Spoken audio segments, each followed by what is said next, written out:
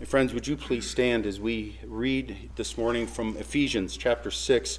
I'd like to read for us verses 10 through 17.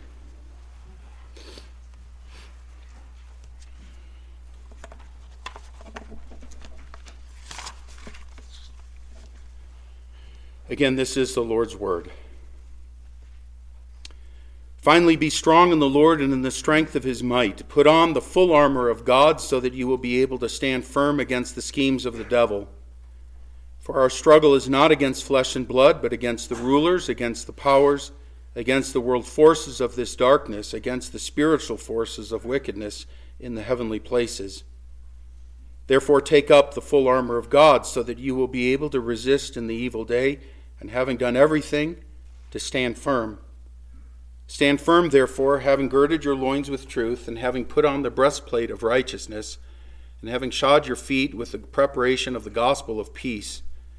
In addition to all, taking up the shield of faith with which you will be able to extinguish all the flaming arrows of the evil one, and take the helmet of salvation and the sword of the Spirit, which is the word of God. Amen. This is the Lord's word. If you would please be seated, friends. Again, our Father in heaven, we thank you for your word and pray that you would bless us.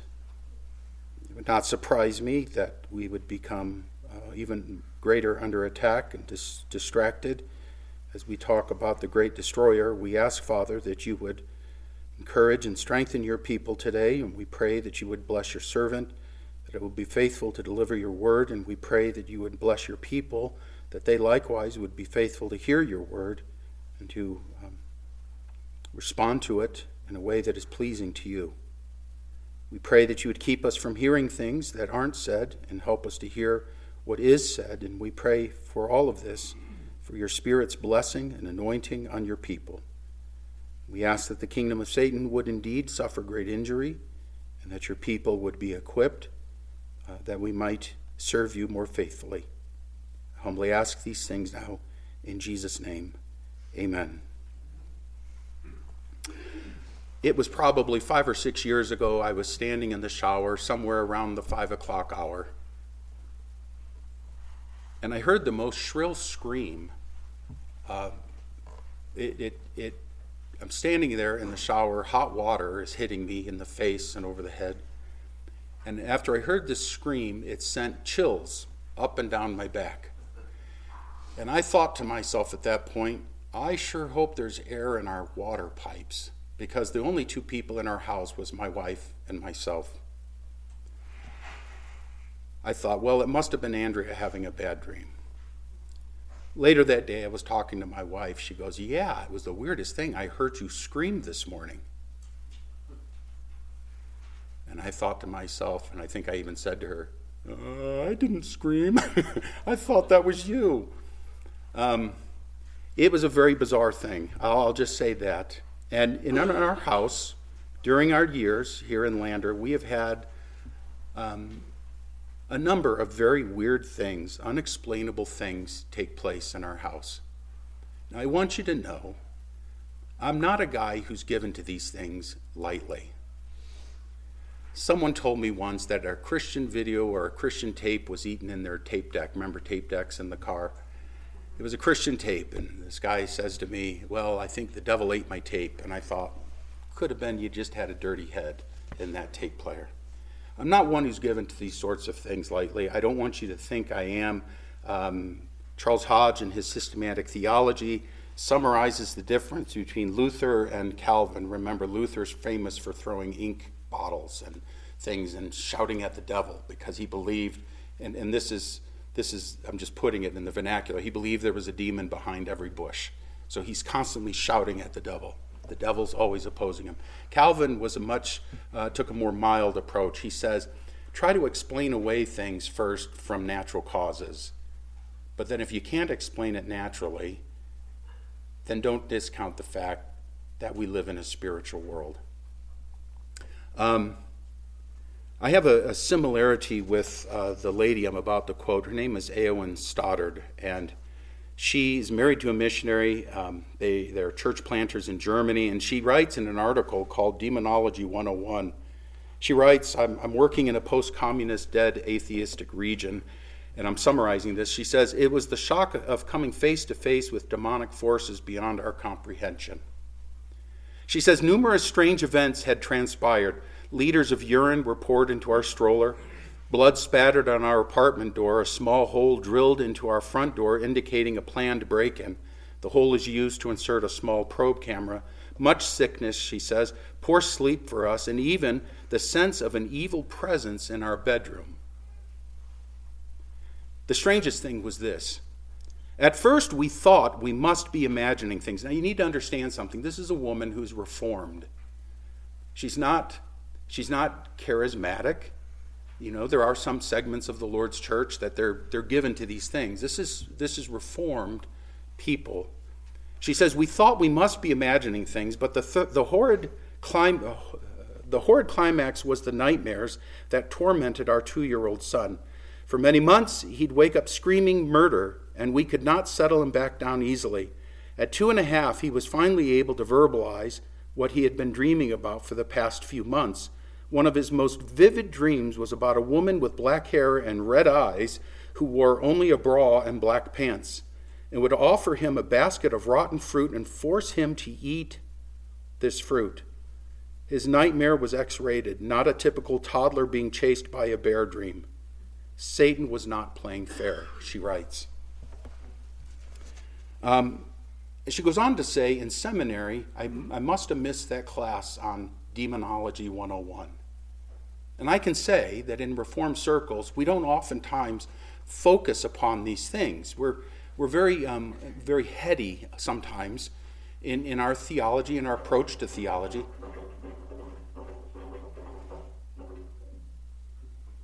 Did I not tell you anything to distract? That's never happened before.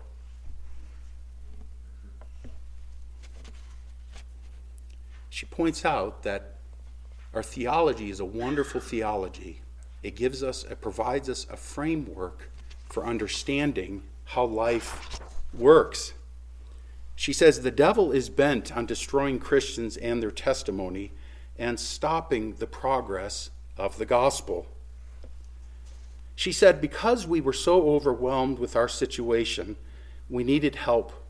We called our teammates to come pray with us. While their child was asleep, we prayed at my son's bedroom windows that God would not allow any evil to enter into his room and that he would sleep peacefully. The next morning, she writes, I asked him, did you have a nightmare last night? His toddler answer was flabbergasting. He said, yes, but this time the woman was outside my window and she couldn't come in. Most often, we aren't given the privilege of seeing when and how God is acting in the supernatural world, but this time we saw it. And she says it's from there that she started to understand that the work that they were engaged in, and she said every week when we were supposed to have a Bible study in our house, every week one of their 5 children got sick. She goes, without fail. She goes, we just started to plan on this, that this is what happens. I'm amazed. I sometimes think to myself, isn't it interesting that the snowstorms usually come Saturday night? We see these things that are going on, and here, I want to call attention to the obvious, because I believe that the obvious is probably sometimes the thing we're not paying attention to. And I think we need to recognize and realize that we are engaged in a spiritual battle. You look at the sickness, you look at the hardships, you look at all the things going on. We are truly engaged in a spiritual battle, and we would be unwise, unbiblical in our thinking if we ignored it. And clearly, the Apostle Paul believed it was important for the church. That's why these verses are here, that we would understand. Just a brief summary here. In chapter 1, the apostle would speak of the blessings with which we have been blessed in the heavenly realms in Christ Jesus. He speaks of the prayers for the growth of the Christian, that we might come to know the Lord, the hope of his calling, and the riches of the glory of his inheritance in the saints, of his power and position, of the Lord's power and position and propensity to bring this inheritance to pass. In chapter 2, we are told of our spiritual destitution, how we are dead in our trespasses and sins, of God's great mercy, of his amazing grace, which has united the sinner to God by the merit of Jesus Christ alone. And now how the Lord has united Jew and Gentile into one body, one household, God's household, having been built on the foundation of the apostles and prophets, Christ Jesus himself being the cornerstone. And Paul would go on to say in chapter 3 that this apostle had made known this mystery which was hidden in years and generations past, but now the wisdom of God made known through the church to the rulers and the authorities in the heavenly places. And he prays that the Lord's people would come to know it deeply. Listen to verses 14 through 21 in chapter 3. He writes, "For this reason I bow my knees before the Father, from whom every family in heaven and on earth derives its name, that he would grant you, according to the riches of his glory, to be strengthened with power through his Spirit in the inner man, so that Christ may dwell in your hearts through faith, and that you, being rooted and grounded in love, may be able to comprehend with all the saints what is the breadth and length and height and depth, and to know the love of Christ, which surpasses knowledge, that you may be filled up to all the fullness of God." And then he says, "Now to him who is able to do far more abundantly beyond all that we ask or think, according to the power that works within us, to him be the glory in the church and in Christ Jesus to all generations, forever and ever. Amen." Chapters 4 through 6 then is all about how do you live out this Christian faith. And he begins in chapter 4 by saying, "Therefore I, the prisoner of the Lord, implore you to walk in a manner worthy of the calling with which you have been called." Talking about the preservation of unity and talking about making use of the gifts, of blessing one another, building up one another in the things that are taught, no longer walking like the Gentiles, putting off sin, putting on appropriate deeds to salvation, being imitators of God as beloved children, walking in light, not in darkness, exposing the deeds of darkness, walking wisely and not foolishly, being filled with the Spirit, which brings a change in how we talk to one another, how we subject ourselves to one another, speaking to wives and husbands and children and parents and slaves and masters. The gospel, my friends, makes all the difference, or it should make all the difference in our lives. It should make all the difference in our lives. The question is, why hasn't it? Why hasn't this town been turned upside down? Why not Riverton? Why not Washakie? Right? It's just a matter of replacing bad doctrine with good doctrine. But it's not as though we are computers. You find a corrupt file, you delete it, you upload a new one, or you download a patch to fix an error. We don't act this way as people. And it makes you wonder sometimes if we've neglected, missionaries on the mission field will say the Westerners, meaning us, we don't account for spiritual problems. We think like Westerners. Everything's scientific. We figure out everything. You just replace one thing with another thing and boom, the problem's fixed.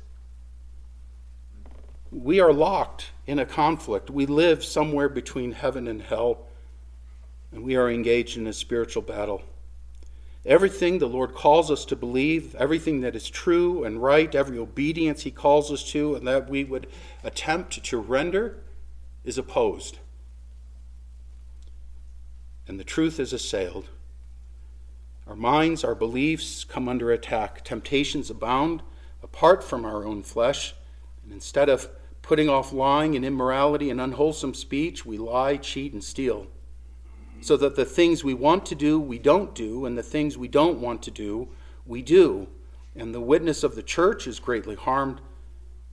And so we come to this chapter 6, verse 10, and Paul would say, finally, a last word, but certainly not an insignificant word. And here he is giving to us instructions that we are not unimposed, so that instruction that we are not unopposed in our work. Our calling as the Lord's people or his church go opposed by this spiritual realm. Again, because we are locked in a spiritual battle until the return of Christ. How are we to battle this? How are we to battle these things? That weird scream in the shower was just a reminder. All the half a dozen other things that have gone on in our house, just a reminder that we truly are engaged. And when I read this article by Eowyn Stoddard, I was reminded that, I guess I'm not alone in these things. Friends, how do we battle? How is it that the Lord calls us to battle? It's clearly not enough that we just learn the catechisms. I love the catechisms. I love our standards. I think they're excellent. But it's not enough. You have to know how to battle. And what does he say in verse 10? Finally, be strong in the Lord and in the strength of his might. You must be strong in the Lord, and by implication, and not strong in yourself, not high in yourself. Finally, be strong in the Lord and in the strength of his might. A warrior must be strong and able to withstand his opponent. He must be skilled in the craft of battle. The world would say you must be high in yourself to think that you can handle whatever battle comes along. You can do so because of inner strength or a superb wisdom or insight. You can do it. You're just like the little engine that could. Just do it. Paul would warn in 1 Corinthians 10:12, therefore let him who thinks he stands take heed that he does not fall. After our Lord told Peter and the other disciples that they would all fall away after he was taken, Peter responded, how? Even though all may fall away because of you, I will never fall away. And Jesus said to him, truly, I say to you that this very night before a rooster crows, you will deny me 3 times. Peter said to him, even if I have to die with you, I will not deny you. And all the disciples said the same thing too. How did that work out for them? They left. They did not resist or overcome the temptation to abandon the Lord, even though I am quite certain that they all meant well when they said what they did. My friends, you are not able to overcome temptations to doubt or enticements to sin in your own natural abilities. You may be gifted, you might have tremendous natural abilities given to you, but you do not have what it takes to fight this spiritual battle. You don't. I don't. We don't. Maybe it's because we have such a tiny view of who the devil is. Maybe it's because our theology is not developed in who Satan is. But if we truly understood, we would understand that we don't go at spiritual battles with our flesh and with natural abilities. The apostle therefore commands us, be strong in the Lord and in the strength of his might. Charles Hodge said, as a branch separated from the vine, or as a limb severed from the body, so is a Christian separated from Christ. As a church, broadly speaking, the church in the United States is either full of unconverted people or babies. You either don't know the Lord or you don't walk very closely with the Lord. Listen to what James would write. Submit therefore to God, resist the devil, and he will flee from you. Draw near to God, and he will draw near to you. Cleanse your hands, you sinners, and purify your hearts, you double-minded. The apostle says, be strong in the Lord, or become strong in the Lord. That is, in union with him, we find our strength. We find our strength in union with Christ. What is this strength? If you'll turn back to Ephesians chapter 1, listen to verses 19 through 21. He writes, and what is the surpassing greatness of his power toward us who believe? These are in accordance with the working of the strength of his might, which he brought about in Christ when he raised him from the dead and seated him in his right hand in the heavenly places, far above all rule and authority and power and dominion, and every name that is named, not only in this age, but also in the one to come. What is it? It is the power of the resurrection. Is it the power to raise the dead? You don't have that power. Have you ever tried to raise somebody who was dead? Have you ever tried to pick up a plant and pour water in it and you lift that plant hoping that, and it just flops over? I saw death one time very up close and personal. I found my friend who had fallen and died of a brain bleed. I found his body, his purple body. you can do nothing. You can do nothing. You have no power. Paul would say it is the power of the resurrection. That is the power that is available to us for these spiritual battles in which we engage. The same power, the things that you can't do in your own, is the power that the Lord provides for us who are in him in order to engage the spiritual battle. How do we hold it? How do we lay hold of this power? First, my friends, it is believing upon the Lord Jesus, of course. It is union with Christ. It is faith in who he is. It is knowing him, knowing his word. It's trusting his word. It's obeying his word. It's praying that we will not fall into evil. It's praying for filling of the Lord's Spirit to empower us from on high to not succumb to temptation. It is the power that God gives in order to flee like Joseph from Potiphar's wife. It's that same power that raises the dead, and that's the power that brings us victory. When the Lord taught his disciples to pray, as we have prayed this morning, he taught them saying, "And lead us not into temptation, but deliver us from evil," or deliver us from the evil one. When on the Mount of Olives twice he asked his disciples to pray, he says, "Pray that you may not enter into temptation." Pray that you may not enter into temptation. By this, friends, we enter into the battle that does rage, but it is not in our own strength. I laugh at some of these things. We always have to make some crazy thing. Oh, I've got a crucifix. I'm going to hold this crucifix and it's going to drive the evil away. Or I'm going to eat garlic and it's going to drive it away. Right? Oh, I'm going to pray to the saints, or I'm going to take this saint and I'm going to bury him upside down. That's how I'm going to battle. All this Hollywood mishigash should not be listened to. This is garbage. The Lord has given us what he said we should do. He has given us. He said that strength is available to us. And that strength is here. But you're going to be amazed at how simple and how childlike it is as we in the next weeks continue to go through this. My friends, it's not in our own strength that we engage spiritual battle, but it is in the strength of the Lord and in his might. So he says in verse 11, "Put on the full armor of God so that you will be able to stand firm against the schemes of the devil." The armor. The Roman was familiar with the armor. Each piece was essential to his survival. He did not grab just the helmet, but he would grab the helmet and the breastplate. He would grab all the things that he needed because he understood that the whole armor was essential for survivability. The apostle commands, put on or clothe yourself in this armor, this full armor. What is it? And we will go into this in the weeks to come. Verses 14 through 17, listen to this. But as I read this, don't focus so much on the armor itself, the physical things that Paul is linking it to. Listen to what he says. "Stand firm, therefore, having girded your loins with truth." How do you fight a spiritual battle? With truth. "And having put on the breastplate of righteousness." How do you fight a spiritual battle? With righteousness. "And having shod your feet with the preparation of the gospel of peace." Again, the gospel of peace.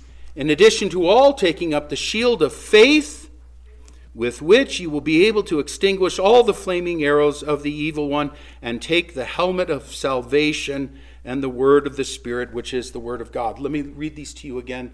Without the physical armor mentioned, how do you fight a spiritual battle? Truth, righteousness, the gospel of peace, faith, salvation, the word of God, and if we went down one more verse, prayer. It's very, very succinct. And so we're given these things. They are defensive. They are offensive. The means are God ordained, and they're not originated from men. And they're given so that we will stand firm. And without it, we cannot stand against the onslaught of the evil one. What are you facing in your life right now? What are the temptations? What are the struggles that you are facing right now? How are you battling these things? Are you leaning upon your own understanding? Are you saying, gee, I'm really struggling. I think maybe I'll go to the refrigerator and eat another sandwich. Or maybe I'll put on a movie so that I can numb myself. Do you actually pick up the Word of God and start reading? And do you say to yourself, what would my God say to this? There are mornings where you get up and you say, I can't do this any longer.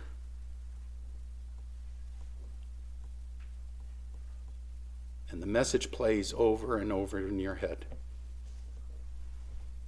That's when you should be saying, that's not the truth. And then you remind yourself of the Psalms, and you remind yourself of what the Lord says in His Word, because Satan is niggling you in your sleep. He's there. And friends, let me tell you, he's there attacking you just as much as he's attacking me. He's attacking the church. I'm telling you, the church in this nation is under attack spiritually. It is under attack. And we've got to be smarter than the devil. And the only way I know we can be smarter than the devil is to pick up the Word of God and read it and be clothed in the righteousness of Jesus Christ and be seeking Him on our knees fervently. Stand firm, he says, which means to resist or hold your ground. The church has lost ground. Doctrinally, morally, we've been pushed back and we've been beaten down. That's why I pray, friends, for revival. And when I pray, say I'm praying for revival, in case some of you may think I'm praying for some ooey-gooey experiential thing, I'm not interested in crying and shaking and all this kind of stuff. What we would like to see, and what Edwards said with the first great awakening, is how do you understand or know when revival comes? It's when a man repents of his sin and he starts walking in righteousness. It's when taverns who promote drunkenness start saying, nah, we're not going to serve you anymore. Get your keister out of here. It's when they start promoting what's good and what's right and what's holy. You know when a person is born again from above because he loves the things that Jesus Christ loves, and he lives for it, and he lives to live for Him. There's a lot of worldliness in the church. How do we fight it? How do we move and work against the schemes of the devil? First, understand that there is a devil. There is a literal devil. Satan, our adversary. Both the Lord and His apostles speak of him in quite a literal manner. The Lord was tempted by him in the wilderness in Matthew 4. He speaks of him, credits him with harm to others. There was a woman who was bound for 18 years by Satan, who was oppressed. He calls him a murderer from the beginning. He is a liar and the father of lies. He traps people. He holds people captive to do his will. Peter would say, in 1 Peter 5, your adversary, the devil, prowls around like a roaring lion seeking someone to devour.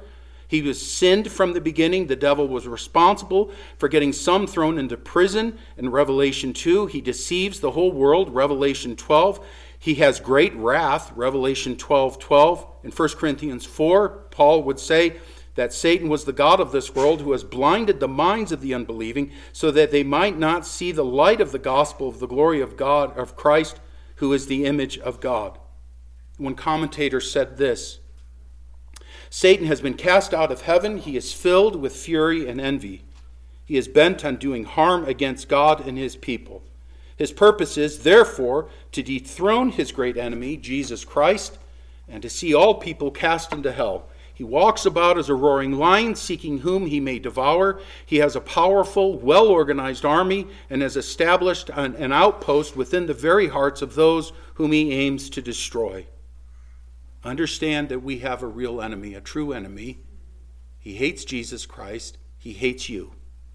Understand, secondly, that being who he is no ordinary foe. The apostle lamented that those who would come destroy the church, saying, for such men are false apostles, deceitful workers, disguising themselves as apostles of Christ. No wonder, for even Satan disguises himself as an angel of light. Therefore, it is not surprising if his servants, who disguise themselves as servants of righteousness, whose end will be according to their deeds. He has schemes, he has methods, he has strategies and wiles, ways in which to get at us, to sucker punch us, to destroy us, to undermine, to lampoon us. This, says the apostle, is what we are up against.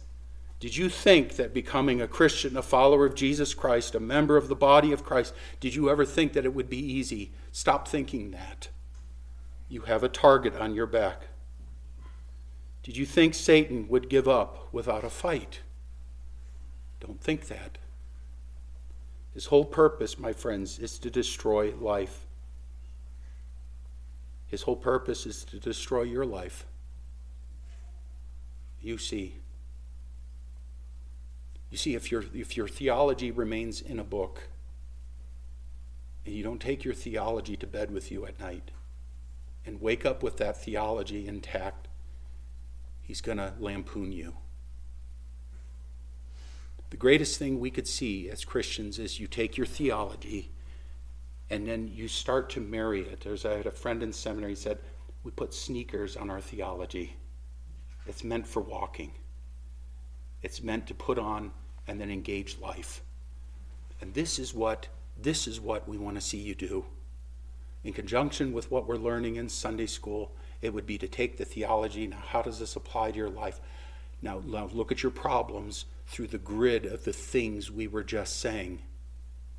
You know, we talk often in our Sunday school class right now as we're going through the Confession of Faith, chapter 1, the Word of God.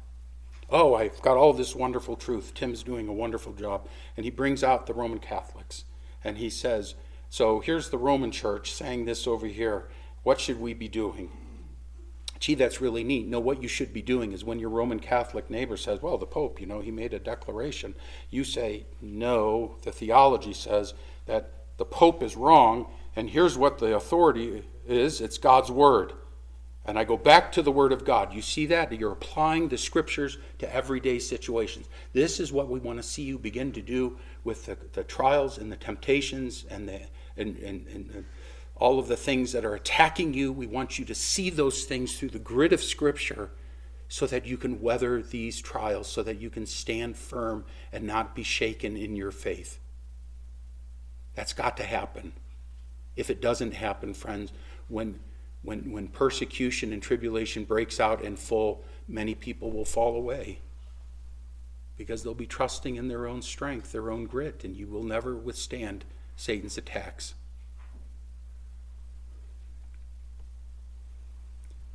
His whole purpose is to destroy life. He hates the Father, he hates the Son, he hates the Spirit, and he hates all who love Christ. So he will do all he can to keep you from Christ or to make you an ineffective witness of Jesus Christ. He is very tricky. He has a whole network in place. He comes as an angel of light. He will not come in a repulsive manner, but he will come as a thing of beauty, of sense. It's what seems right. It's what seems good. It's what seems wholesome. Get your eyes off of Christ. Get you trusting in yourself, relying on self-effort. This is always what Satan does. Believing lies, we fall into these things. You say to yourself, I'm not so bad. Everyone sins. At least I don't sin like other people do. Or I haven't done what they have done. Or he presents us with religion, a religion of pomp and beauty, of works, inspiring confidence in all the wrong things, all to keep you from Jesus Christ. Or, as has been mentioned, he gets us to believe science, which is such an interesting thing, because science would never deceive us, would they? Trust the science is what we hear. You don't need God. There's nothing to fear, for there is no God. We've evolved from lower life forms. Matter is eternal, therefore there's nothing spiritual. There is no God and there is no devil. My friends, look, the devil doesn't care if you don't believe there's a devil. He doesn't care. He doesn't care what you worship, except he doesn't want you to worship Jesus Christ. It's everywhere around us. Or he gets us believing that the devil is so big and so powerful and equal with God that somehow the universe is hanging in the balance, so we are unduly fearful of him and give him too much credit and view God, our God, too small. Were you Christian? He whispers in your ear, has God really said this? Does he really mean this? Will he really care for you if you obey him, if you trust him? Or he has us look at people who are fun and affable and winsome, beautiful people who promote worldly philosophies. I like that guy. Well, if it's okay for so-and-so to believe this or say this, I guess it's all right for me to do this or believe this. Satan gets us that way. You see, in all of these things, the Word of God is the thing that shows and sheds light upon the world around us. As Satan's always there. He's always whispering. Or he points out to you a crusty curmudgeon who speaks the truth, but because of how it is said, you discount that truth. On and on. The attacks are myriad. The schemes, the strategies are countless. How are you to counter these attacks? My friends, not in your own strength and not in your own wisdom. You understand, my friends, the apostle has laid out before the church this wonderful salvation, chapters 1 through 5, up through here to verse 10. He lays out this wonderful salvation and this most important calling to be the Lord's witness. And our job as a congregation, our job as the church is huge. But we cannot do it in our own strength. And if we attempt to do it in our own strength, we will fail. We are engaged in this tremendous battle. And the church is called to stand firm, to resist, and not to lose ground. Satan is on the attack, and and Jesus Christ will not lose. Our King has already won, but we are engaged in this battle. And yet we have suffered because we have neglected the whole armor of God. Because we go to battle in our own strength, unbelieving, or not near God, cloaked in the strength that only He can provide, we do fail. So as we begin going through this, and I promise you someday we will get to Daniel, but because of the things we've been going through, I thought it might be good for us to engage this passage of Scripture again. The last time we looked at this was 11 years ago. And so we're going to be going through this again. Because I think we have forgotten who our real enemy is. So I want to encourage you finally in this. Everyone who is a member has said that they believe in Jesus Christ. You know how easy it is for people to say a prayer. Oh, and the church loves it when we could do checklists and say, look, they did this and we've got this many members. Right? But oftentimes the church is filled with plastic plants and they don't produce real fruit, even though it looks like there's real fruit on it. The Christian is the man who's broken over his sin and he turns to Christ and he says, Christ, unless you save me, I can't be saved. Be merciful to me. And he turns 180 degrees away from his sin and from the flesh, and he says, I will follow Jesus Christ. And I will do so, and it'll be hard, but I will follow because I know, Lord, in you alone there is life. And he calls us to follow him. That Christian looks to Christ. Christ is his righteousness. And he picks up the word and he attends to the means of grace. He comes to worship. He listens to sermons. He comes to Sunday school. He listens to the word. He reads the word. He prays from the word, and he prays over his children. He prays with his wife. He's constantly praying. He looks to the means that God has provided in order to fight the battle. Know Christ. Know his word. Pick up and read. Look, daily reading plans are a great benefit. Sometimes they're not a benefit. Find out what works for you. You have a Bible. Pick it up and read it. 5 minutes is better than nothing. Pick it up and read it. Know who the Lord is. Seek the Lord in prayer. Again, I'm not asking you to get up at 4 a.m. and pray till 8 a.m. I'm not asking you to do that. You could do what my mother did. On the way to shuttling children back and forth from school and activities, she says, I'm praying in the midst of the car. Her husband's coming home. She's making a meal. And she's like, oh, Lord, I don't have hardly anything here to make a meal with. Help him to like it. She's praying while she's cooking in the kitchen. My father comes home. Thank you. That was a wonderful meal. Praying all the time because you need it, because you feel your need of the Lord. And then, my friends, trust and obey. Be childlike in your faith. Childlike. Grandpa, can I have a piece of cheese? Of course. All my grandchildren are going to get cheese if they want it. What's beautiful, they never think that I'm going to pull a snake out of the meat drawer in the refrigerator. Why? Because they trust me. And if they can trust an evil man like me, they can trust the Lord. And so can you. Trust the Lord, my friends. Do what the Bible tells you, because it is the inspired, inerrant Word of God. We'll continue to go through this in the weeks to come. But I want to encourage you that in the midst of the trials in which we find ourselves now, the place to begin is with Jesus Christ, being united to him in faith, reading his word and praying, and like a child, trusting what he says. You won't go wrong. That's the place to begin. Let's pray. Father, again, we thank you for your word, and I pray that your blessing be upon your people, that you will help us, Lord, in the midst of the spiritual battles in which we are engaged. We confess to you that we have so often discounted this aspect of the Christian life, that we have underestimated what we are up against.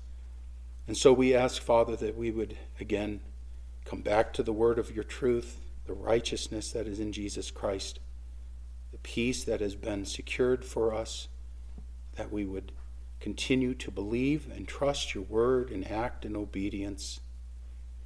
Help us, we pray. We humble ourselves under your mighty hand, asking that you would bring rescue. We pray this now in Jesus' name. Amen.